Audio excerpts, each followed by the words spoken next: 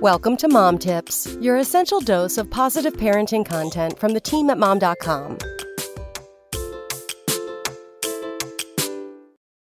May is Asian American and Pacific Islander, or AAPI, Heritage Month, where we honor the contributions and achievements of Asians and Pacific Islanders in the U.S.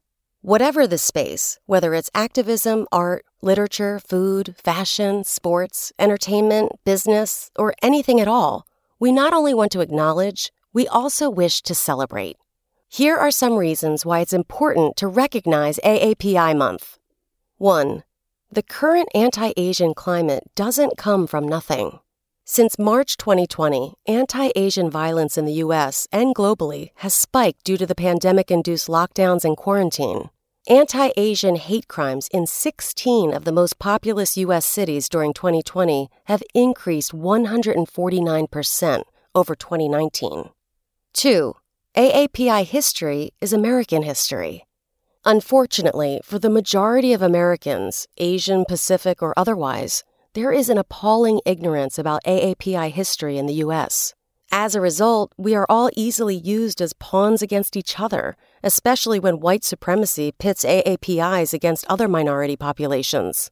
There's been a false narrative going around, especially in the face of anti-Asian racism in the past year, that Asian Americans haven't spoken up and protested against injustice, homeschooling mom Mita A. told mom.com. We have. You just chose to silence and ignore us by not learning our history.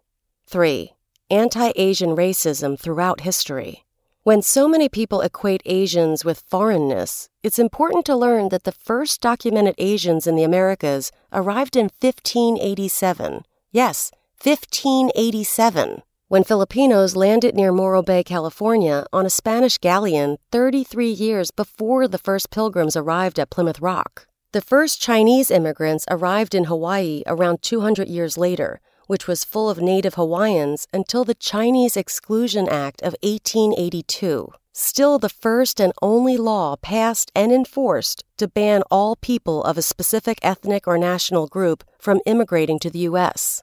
Anti-Asian scapegoating, often equated with xenophobia, has always existed in America. Korean-American transracial adoptee Noah Conk wrote in an Instagram post, "We as Asian people need to also decolonize ourselves and stop striving for whiteness. We need to also understand and decolonize our anti-blackness."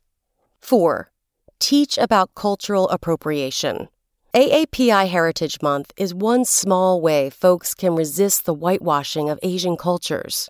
Like when white-owned coffee shops bully Asians when they point out the Vietnamese coffee they're selling is not Vietnamese coffee, or how yoga, a practice founded in ancient India, became synonymous with skinny white women.